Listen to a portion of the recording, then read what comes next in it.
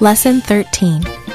Hello, boys and girls. This is Aunt Fernita, and I have a wonderful story for you called Angels All Around. Today's memory verse is from James chapter 5, verse 16. It says, "Pray for each other." The message for today's story is we help others when we pray for them.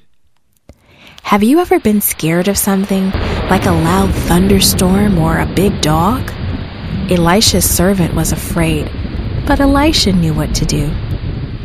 The king of Aram shook his fist at his army officers. "I want to know who is telling the king of Israel all my secret plans," he shouted.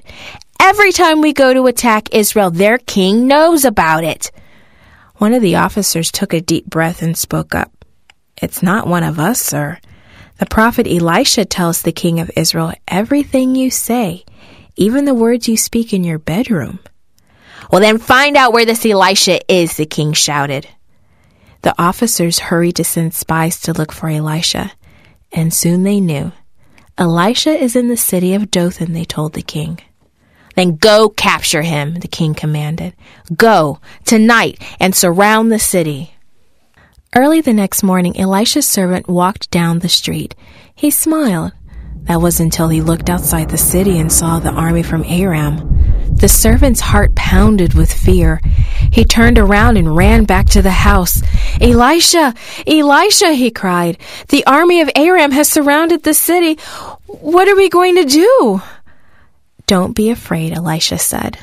"Come with me." The two men climbed up high so they could look over the city walls.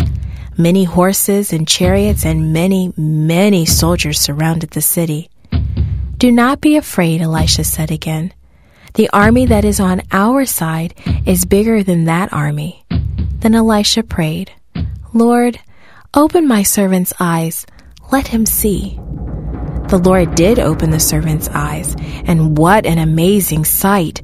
The hills were covered with horses and chariots of fire. God's army of angels surrounded the enemy.